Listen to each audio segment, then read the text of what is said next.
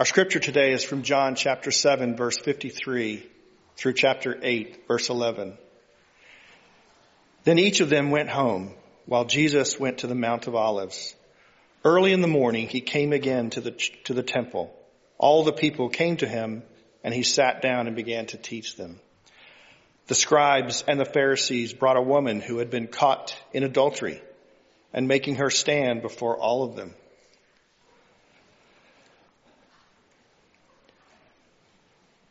And they said to him, "Teacher, this woman was caught in a very act of committing adultery. Now in the law, Moses commanded us to stone such women. Now what do you say?" They said this to test him, so that they might have some charge to bring against him. Jesus bent down and wrote with his finger on the ground.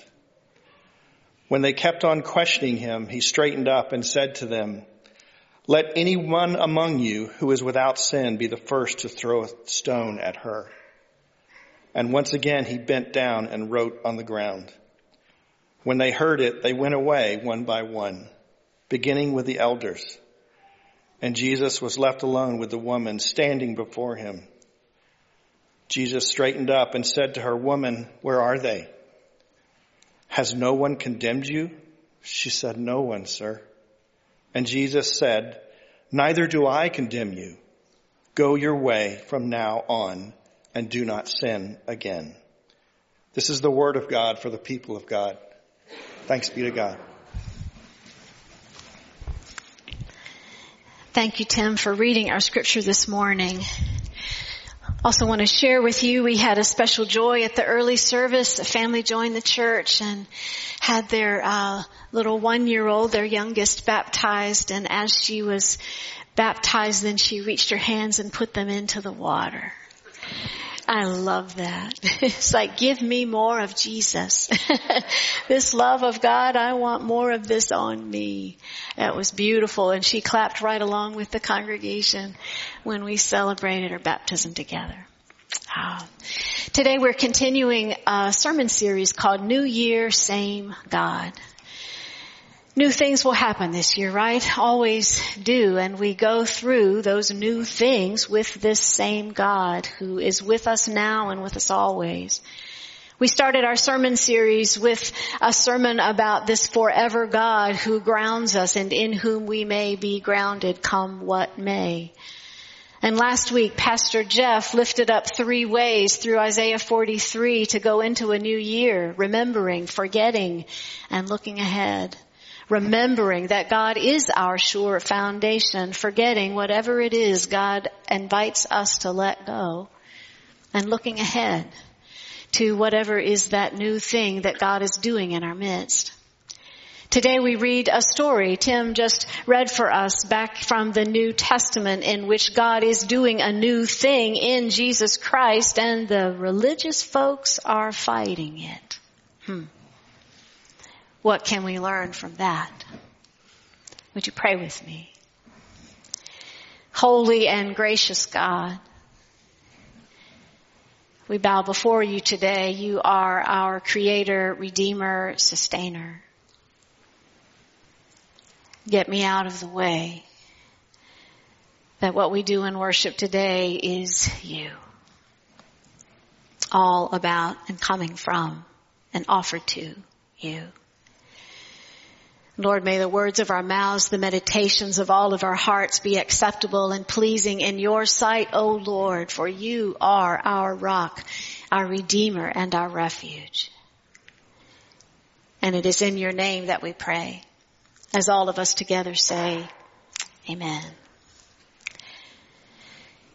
Years ago, I was babysitting for a friend of mine, her 2 boys. And they wanted peanut butter and jelly sandwiches for lunch. So I made peanut butter and jelly sandwiches and put them on the table. When I did, they looked at me with great suspicion, as if I had placed dog food in front of them. And I said, "What?" They said, "Mom always cuts them in 2. Okay. I took the sandwiches back, cut them in 2, placed them back on the table, and they looked at me with great suspicion, continued. as if I had put mud pies in front of them. I said, what? They said, Mom always cuts off the crusts. Okay. So I take the sandwiches back, cut off all the crust, and put the sandwiches back on the table. Again, they continue to look at me with great suspicion, as if I had placed rubber cement on the table for lunch. I said, what? They said, Mom always stacks them like a tower. Okay. Had a certain Disney movie already been made at that time, lyrics from one of their songs would have been going through my head. Let it go. Let it go. As I stacked the sandwiches like a tower and placed them back on the table.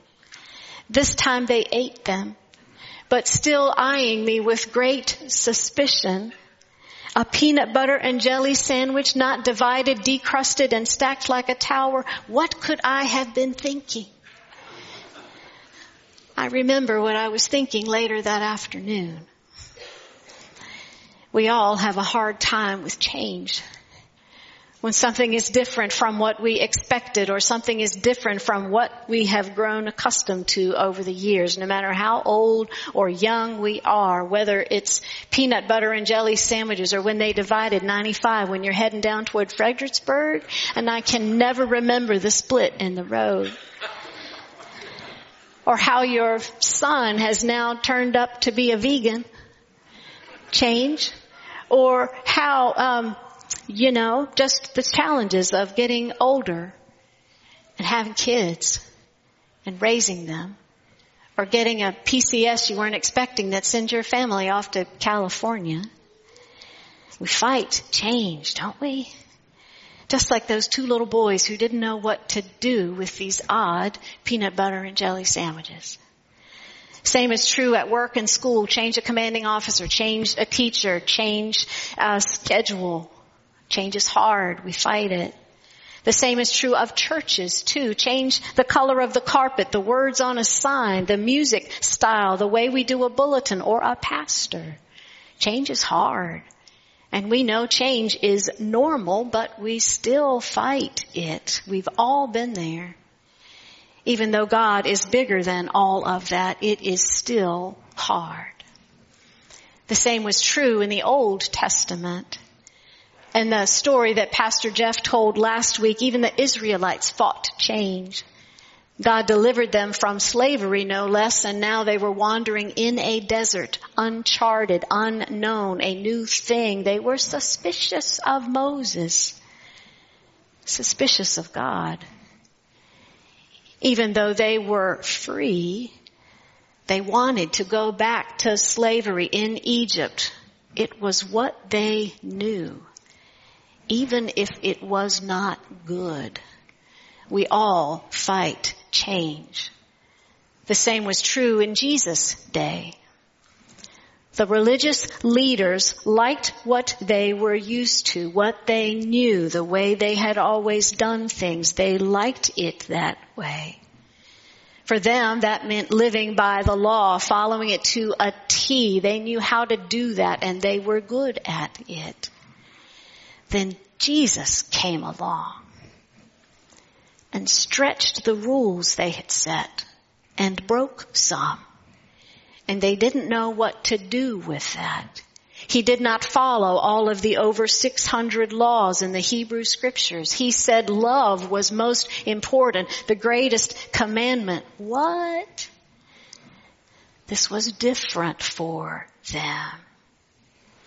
Watching how he lived, listening to what he said, they were not sure what to do with it. They eyed Jesus with suspicion.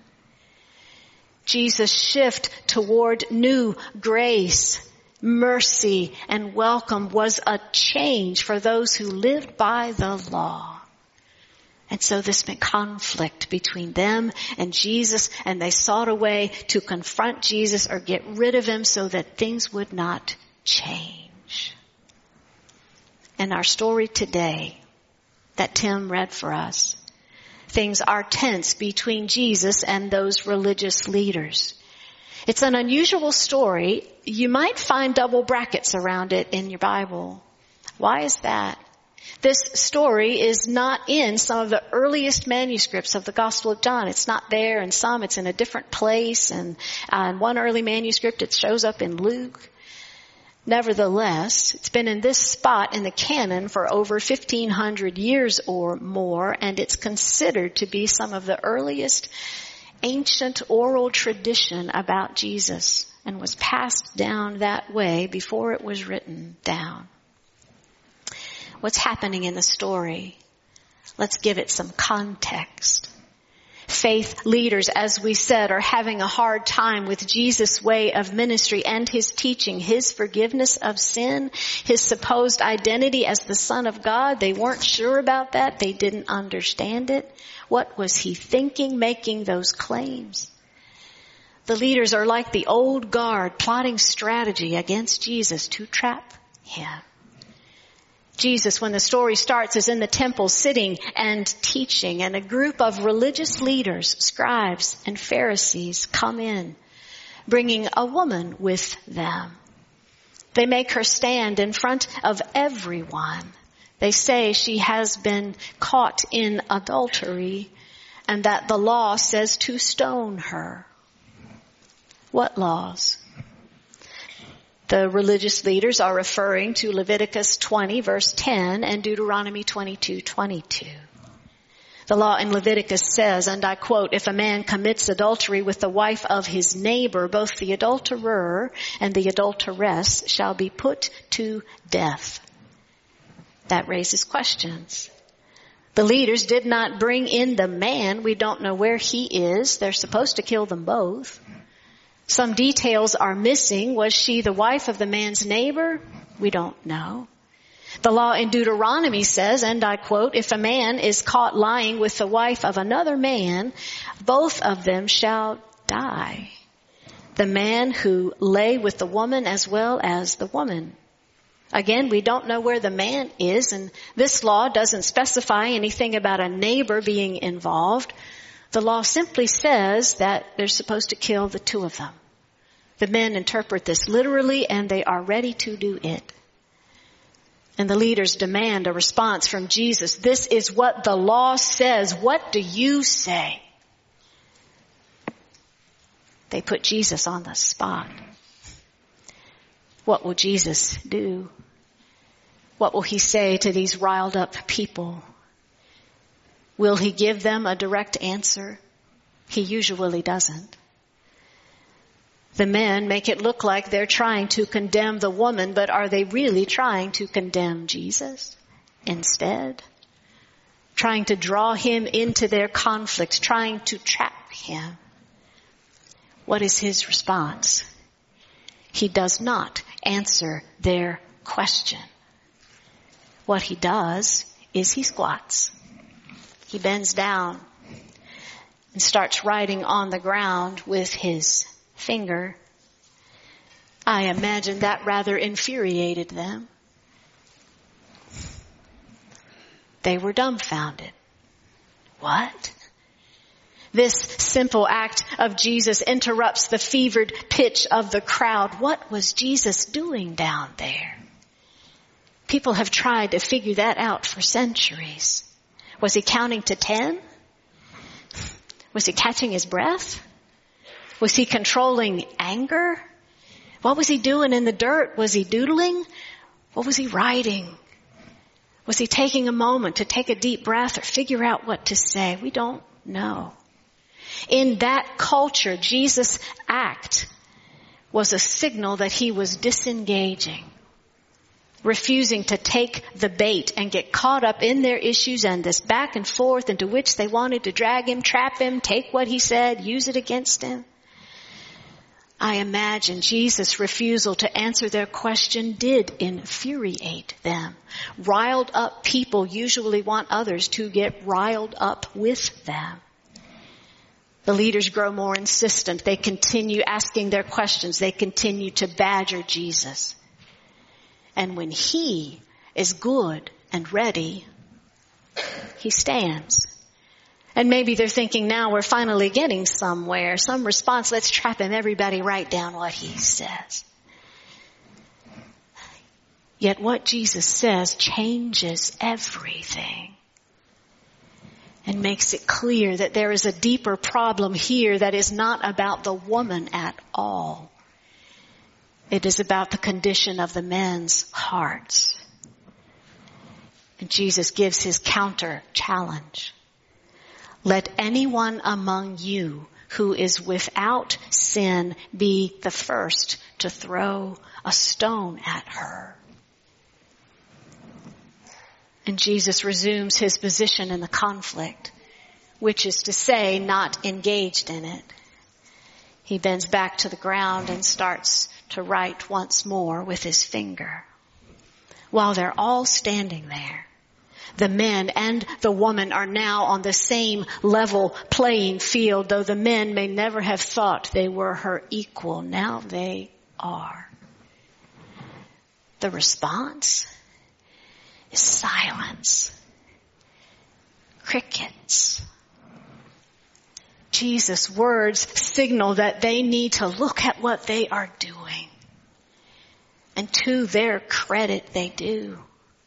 The men, starting with the elders, drop their rocks and walk away. Not as the crowd that had dragged her in, but this time one by one. No stones are thrown. The woman is not harmed. The law is broken. And all those who were riled up leave. Jesus has disarmed them. And he stands up once more. And for the first time addresses the woman directly. This woman who's been a pawn for the leaders in their conflict with Jesus. Jesus has saved her life. He has broken the law for her. Out of grace, out of mercy, out of compassion, out of love. And he asks her, has anyone condemned you? She says, no. Jesus says, neither do I. Go and sin no more. It's a powerful story. What do we learn from it? More than we can fully unpack in our time today, but I'll offer a few points and you tell me what stands out to you. First, there are some laws in Scripture that people don't interpret literally anymore. We do not kill people who commit adultery these days. The culture has changed a lot since then. Second, Jesus is charging them all with sin, every single one of them. Sin is on display, the sin of adultery, the sin of judgmentalism, the sin of self-righteousness. And who knows whatever else any of them have done or thought. Jesus invites each person there to do this internal check on everything in their relationship with God. And Jesus does not make one sin worse than any other. The men are drawing attention to adultery. Jesus is drawing attention to their judgment of her, of him. Adultery and judgment can both tear families and relationships apart. Dr. Roberta Bondi at Candler School of Theology writes that judgmentalism, and I'm quoting, destroys community, those who do the judging and the one who is judged. On a small scale, judgmentalism destroys marriages, families, and churches. And on a wider scale, it provides the major fuel of racism, sexism, neglect of the poor, and personal, church, and national self-righteousness. End quote. Jesus addresses the dangers of judging others in the Sermon on the Mount in Matthew 7 and flatly tells us not to judge anyone. But we all have trouble with that go and sin no more. Boy, is it hard to stop. We all too easily like to point out sin with which we do not wrestle or have to struggle, and overlook sin to which we've grown accustomed. We usually cut ourselves a whole lot of slack and rarely extend slack to someone else. Yet when we judge another, we put ourselves in a seat we were never meant to have. And we are all going to mess this up. And as for me, I would a whole lot rather err on the side of grace than err on the side of judgment, because I know I'm not supposed to do that. None of us is in a position to condemn another human being.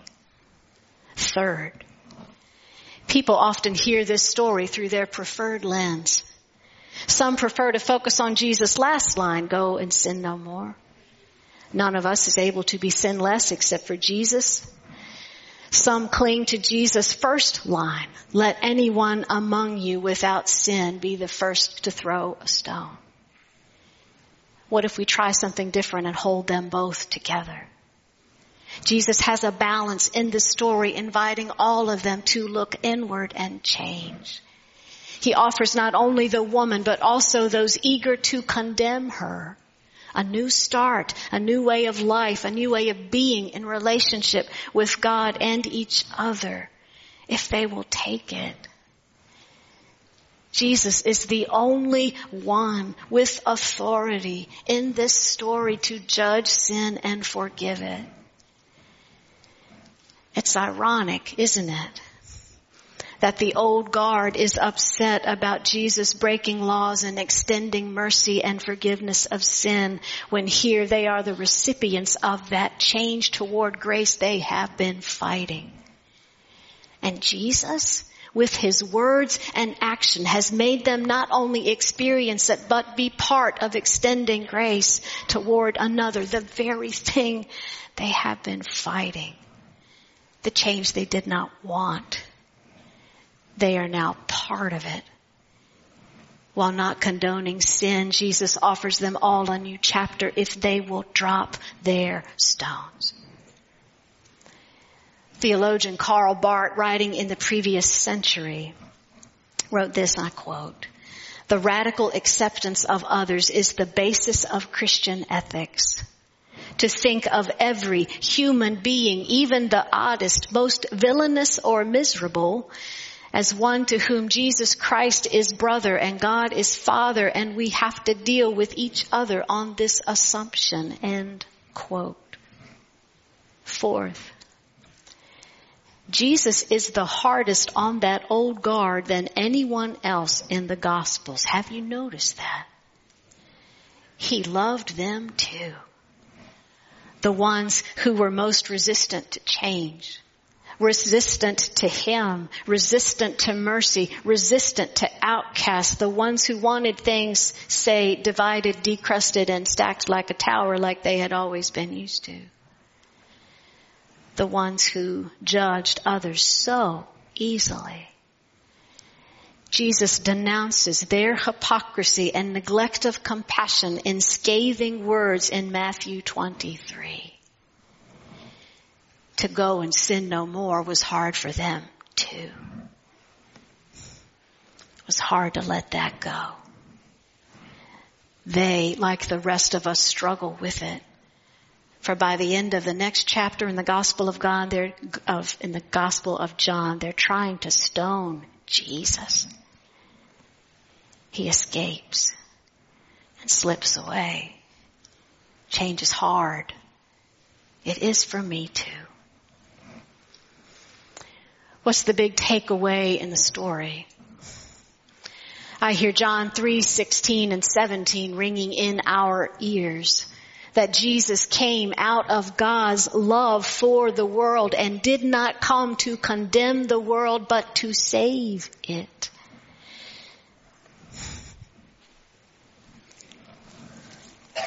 And any time we feel tempted to pick up a stone, maybe we want to do it with our words or our looks, our eyes, our gestures. Anytime we pick up a stone to throw it at someone else, an insult, a condemnation, in a post or a comment or an email, in person, in gossip.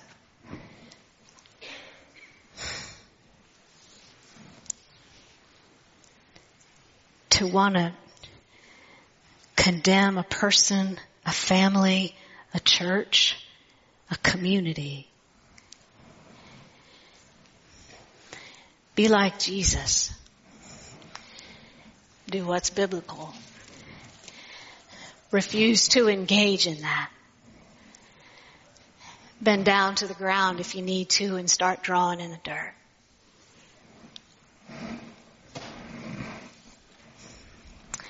Let's do what Jesus told us to do. And drop the rock. And not judge. And leave that far behind. Amen, people?